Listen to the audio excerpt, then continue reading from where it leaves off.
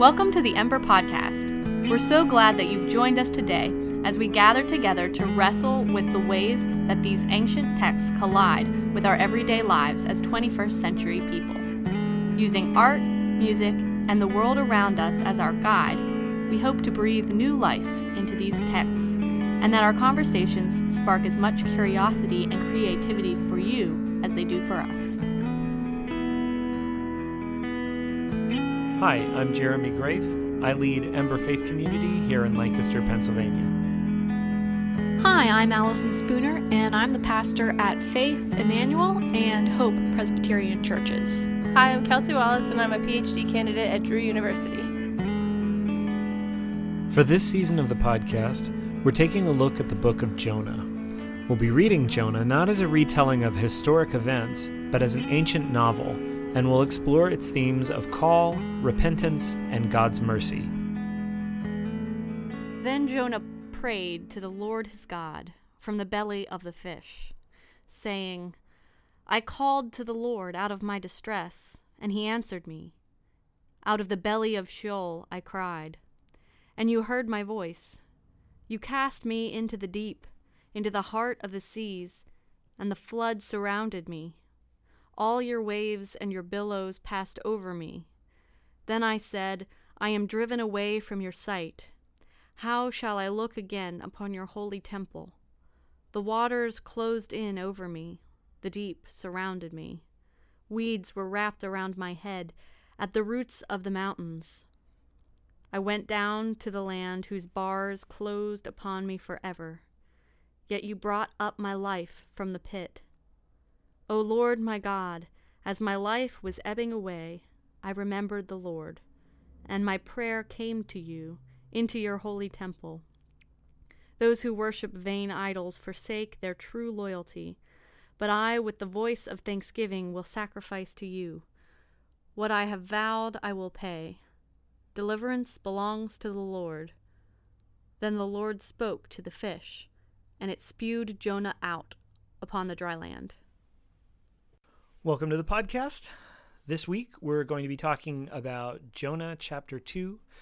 We're going to be talking a good bit about the psalm, the poem that takes up most of this chapter, how deliverance belongs to God and what that might mean, as well as Jonah's relationship with God, even in the middle of this crisis. Thanks for tuning in. So is this the same Jonah we had last week? Yeah, that's a good question, right? I mean, last week we have a guy who is given a direct order from God and goes in the exact opposite direction. But, I mean, that takes nothing. We talked a little bit about how even though he went the wrong way, like he still believed in God's faithfulness and provision. So I'll make an argument that maybe it is the same Jonah. It's just now he's got his own self-interest in mind. He's not maybe as preoccupied with this call that he doesn't want to fulfill. That's a really good point. His change in situation has now changed his perspective. It's a little more immediate and visceral, like, hey, you should go to seminary, or hey, you should be like doing this thing to make the world a better place when you're in kind of like the comfort of your own home, versus you're in the middle of a potentially mortally dangerous situation. How do you respond? Yeah. I think what you used the word visceral to describe, and that to me is the perfect word to use to describe this poetry section that we have in the second chapter. It fills me with dread just thinking about some of the imagery in this poem. Before we started recording, I was talking about this memory I have of the day that I realized I was claustrophobic. And I was with a bunch of friends, and we decided to crawl through this drain pipe in a line, and I was in the middle. So there was no way for me to quickly get out. I had to stay behind the person in front of me, and I had this moment of panic where I just hit the walls of this concrete drain pipe, as though I was going to bust right out of it, because that's what I wanted to do in this moment. It was just pure an utter unreasonable panic. And that is what I hear talking about the roots of the mountains. The weeds are wrapped around my head. The deep surrounded me. It's just this crushing, terrifying power that's out of his control. Yeah. Well, last week we talked about, there's some real differences between Jonah, the book of the Bible, versus Jonah, kind of the children's story version. And in the kind of like the cartoon children's story version, the belly of the fish is basically a living room. Yeah. Right? Like he's got all the space in the world. And even if you look at things that were inspired by this, like the Disney version of Pinocchio, or I mean, Spoon doesn't like that. or like any cartoon where somebody gets swallowed by a large animal, like they're usually just kind of hanging out, like with a candle and a recliner, basically. Yeah. Right. Yeah. And they're like making meals and all that, Smiling. Right. Really pleased about life. But do we really think, I mean, we have no way of knowing. And the thing that's reasonably true, there's no light, and maybe it is kind of constricting. And yeah. And I think there's a sense of Jonah is at the mercy of what is happening at this point. Mm-hmm.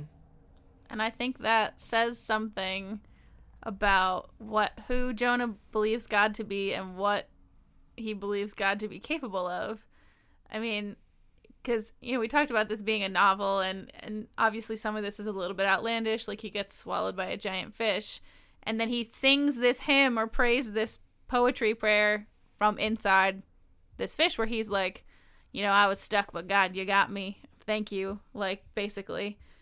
And if I was in the belly of a fish, or even in the belly of a ship, I don't know that I would be singing God's praises for rescuing me. If I was getting digested. Well, it's not the moment that you're going to like come out with a good freestyle. Yeah. Yeah. You're going to come with what's readily at hand. And like Anne Lamott talks about how there's basically 3 prayers: help, wow, and thanks. And help, with multiple exclamation points as a monosyllabic expression of what's really wanted and required is maybe the thing. Yeah, but we're getting a whole lot of thanks. Yeah. I wonder if that also has to do with, I think people rely on touchstones rather than what did you say, freestyle freestyle prayer, and I think about how people use the Lord's Prayer in times of trouble. That's not really, I mean, that's a prayer that covers the gamut, really. Mm-hmm. But it's also like a life vest. It's something to hold on to, and I wonder if this is part of what Jonah's doing here. Well, yeah. I mean, when we're under stress, we go to the thing that we know the best. I mean, doesn't matter if you have like a whole lot of other prayers memorized. If you're in the moment, like you go to the thing that no matter how stressed you are, how scared you are, it comes back and it partially centers you, but it's available to you because you're not so locked up that you can't access it. Yeah. So it's probably worth noting that like this is another indicator that we're talking about something that's essentially a novel, not like a historical moment. Like to understand where this fits in the scope of what's going on in the rest of Jonah, like there has to be a main arc that's kind of already understood and established. Most scholars think that likely this portion of poetry was inserted into the story of Jonah later, like as it's being edited, or the fancy word is redacted, and kind of composed and put together, that this psalm existed before and is woven into this story by the author of this Jonah novel. And it resonates with some of the language in other Psalms, especially Psalm 42, which is one of my favorites, and a couple other places where you get that, like, kind of I'm down in the pit. It talks about the deep, the waves crashing over top of the character or the psalmist. Yeah. Yeah, so it's interesting because it doesn't totally reflect Jonah's situation. It doesn't talk about being in a belly or in a fish. But I don't think I think that still makes sense within the context of the story, because of our conversation about, grabbing for those touchstones, those things that are close to your heart. It's like he's borrowing other words that speak to his distress in this moment. Right. I mean, how else do you talk about the experience of being in the belly of a large animal in the depths of the ocean? I mean, even if you could get out, will you be able to swim to the surface? Like, it's a very desperate kind of moment. So you might as well be buried deep within the earth. Right. I do think it's striking, too, in the end of this chapter that God doesn't speak to Jonah. Like, Jonah is very clearly crying out to God, and not just crying out like, please help me, but giving thanks that he has been helped, that he has been provided for, even if it's not exactly, 5-star accommodations. But God doesn't speak back to Jonah. God tells the fish to literally vomit Jonah out onto the dry land. And God does speak again to Jonah, spoiler alert, in the next chapter, but it's only to say what he's already said. Yeah. Well, it's interesting too. I mean, the choice of words, like how incredibly undignified to be vomited out on shore. Like I mean, we talk a little about like, well, what does it mean to be kind of like provided for by God? And it's almost like something out of one of the old Monty Python cartoons that Terry Gilliam made. Like, that's how I have always envisioned this passage. So there's something kind of like absurd about it, but there's also something that's almost like in Job, when, Job finally gets angry and addresses God and is like, hey, what the hell? Like, I didn't deserve any of this. Why is this happening to me? And God essentially says, well, I'm God and you're not. Right. I mean, it's kind of that same thing. Like, you're delivered, but, well, you just got barfed up on land. And it's really visceral, too. Like, it's another one of those places where I'm, like, cringing while we're talking about it. I'm like, ugh, vomit, gross. Yeah, it's humiliating, it's ungraceful, and it's gross. All those things mixed together. Like the kind of Bible story version, I think you usually see Jonah, and he looks like he's pretty, like, dry. He looks like the same guy that was standing on the deck of the ship.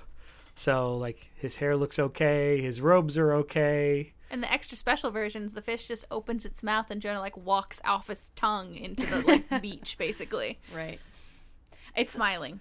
Especially, I think, jarring to think of the vomiting fish held right next to this really eloquent and moving and visceral poetry section that's, like, powerful. And then we get this comical, gross, weird fish vomiting Jonah up on the beach.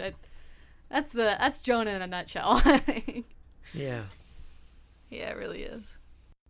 We've talked a little bit about the function of the poetry section in 2, but one of the questions that we were beginning to wrestle with before we began our recording was, is this repentance? Is this repentance? Is it just a cry for help? Is it thanksgiving, as it is? Well, there doesn't really seem to be much of a tone of apology in his voice. It seems like more heavily weighted toward thanksgiving. I think there's a realization that his situation is shitty and that he can't get out of it on his own. And I'm still struck kind of by the fact that it's not really repentance. Like, if it was me and I did the opposite of what God explicitly asked me to do, and then I ended up in the belly of a fish, I would be like, I'm sorry. I didn't mean it. Please let me out of the belly of this fish. Please, right now, let me out of the belly of this fish. And instead, what we're getting is, like, I'm in a bad spot, I did a bad thing, and I'm like, I feel like I'm drowning. And the prospect of having to go tell these people that I hate so much to repent lest they be destroyed, and knowing that, God, you're gonna redeem them, is so disastrous to me that I can't even bring myself to, like, do it. Now he's in the belly of this fish, and he still believes so strongly that God will redeem him, and in fact already has. It speaks to the faith of Jonah again. Yeah. That keeps coming back, which is weird. But yeah, he's not repenting. He's just saying, basically, God, you're my only hope while I'm in this fish. I did this bad thing and you still are saving me. Yeah, he doesn't even acknowledge that he's done a bad thing. Yeah. Not in, Yeah. in chapter 2. No. That's still me being like, I would say I did a bad thing. Right. Well, I want to put that in there. I wonder about that, though, because Jonah is putting so much of a privilege on, like, thanksgiving for kind of the salvation that he's received in this moment. Like, I wonder if that's so foregrounded in his mind at this moment that he can't even think, like, oh, maybe I shouldn't have done what I did. Like, all he can think about is, I can't do this on my own, and I'm so grateful that I have what I have right now. Like, he can't get by that. I'm wondering if that's not what the authors in some way intended. Like, he's just so grateful in that moment. You mean grateful to be in the belly of the fish? Rather than drowning. Rather than just in the open sea. Horrible death at open sea. Oh, I hadn't thought of that because the belly of a fish sounds so terrible to me. Well, but I think there is some... I agree with that is a real possibility. I mean, I don't know that most people would say, oh, that's a good way to die. But I think most people would agree drowning is not a way that they would want to go. I mean, that's not a way I would want to go. No, me neither. I don't think I would want to be digested, though. I don't want any of this to happen to me on like a visceral level. But I still think it's striking that in this moment it's not help me. It's you've got me. Yay. Even knowing that, even more so now, perhaps, Jonah's going to have to account for running away. So, given that we seem to agree on the fact that he's not repenting at all in this song, prayer, poem, what does that say about God's action? Well, we talked in the last episode about how God's willingness to redeem even Nineveh is saying something about God's mercy and God's grace. And again, if Jonah's not repentant and he's just happy that he's not drowned, I think that's saying something again about God's mercy and God's grace, because God has a willingness to protect and provide for Jonah even when Jonah is not doing what he was told to do. I also, because I'm struck because Assyria has to repent. Like the call is to repentance, and then they do. Spoiler alert. Jumping ahead a little. Yeah. Big spoiler alert. But Jonah doesn't at any point in the entire book. Another spoiler alert. But I don't know. It's baffling to me, and I don't know. I think it says something about the state of affairs for humanity, not just then but now too. Like I try to put myself in Jonah's shoes, and I think, okay, if someone asked me to forgive, to go basically proclaim to someone that God will forgive them, who has very, very much wronged me, who has murdered my kinsmen, basically my family members, my relatives, if someone asked me to do that, I would be really, really reluctant. Like, I would probably just say no. And so I'm kind of struck by the magnitude of what Jonah's coming up against, of like, I imagine what isn't a significant level of internal turmoil even now, like even as he's, being swallowed by this fish.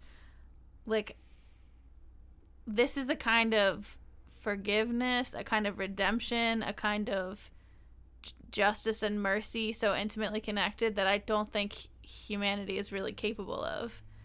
Like, Agreed. it has to be of God.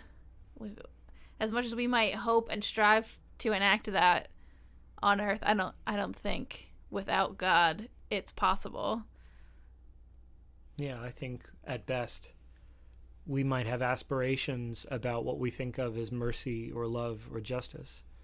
But I think at a certain point, it doesn't take much to start recognizing what our limitations are.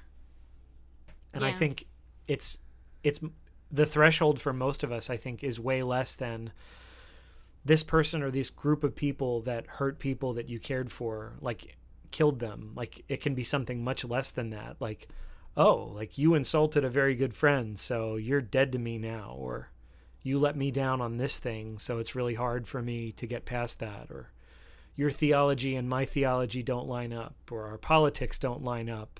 I think most of us get to one of those thresholds, which is, I think, way less substantive than what you're suggesting or what Jonah is being asked to do.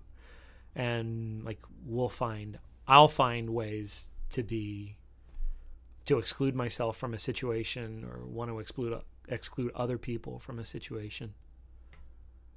Like it's mortifying when I think about what the boundaries are of my own ability to forgive or show mercy or extend love to other people. I think Jonah's response also says something about the relationship between God and Jonah. That I don't think at any point Jonah has a shadow of doubt that he's going to end up in a better situation than he's in. The poem gives no indication that he has any thought that he is indeed going to perish in this situation. So even though he's not begging for his life, he's not, well, maybe a little bit begging for his life, but he's not repenting. He's not saying, I shouldn't have done the thing. God, I'm sorry. I'll fix it. And yet, despite the fact that he's not doing it, he trusts. Unlike the Ninevites, who don't already have a relationship with God, Jonah is in a different place there. Mm-hmm. We've been noticing how much this chapter emphasizes that deliverance belongs to God. In light of that, we invite you to consider the ways you are being delivered, provided for, and nourished in your everyday life.